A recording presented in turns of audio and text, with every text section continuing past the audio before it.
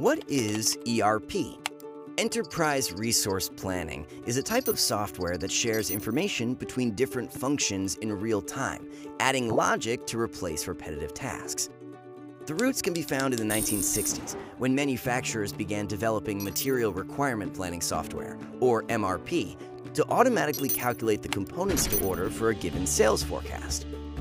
Over the years, more business functions were added, like accounting, human resources, and distribution, leading the analyst firm Gartner to coin the term in 1990. The data entered at the point of sale could automatically feed into a shipping label for distribution, an invoice for accounting, and a paycheck from human resources. Over the past 3 decades, new technologies such as cloud computing, artificial intelligence, and business networks have both enriched the information that can be shared and extended the collaboration possibilities. Companies are no longer constrained by predefined suppliers or narrow product specifications.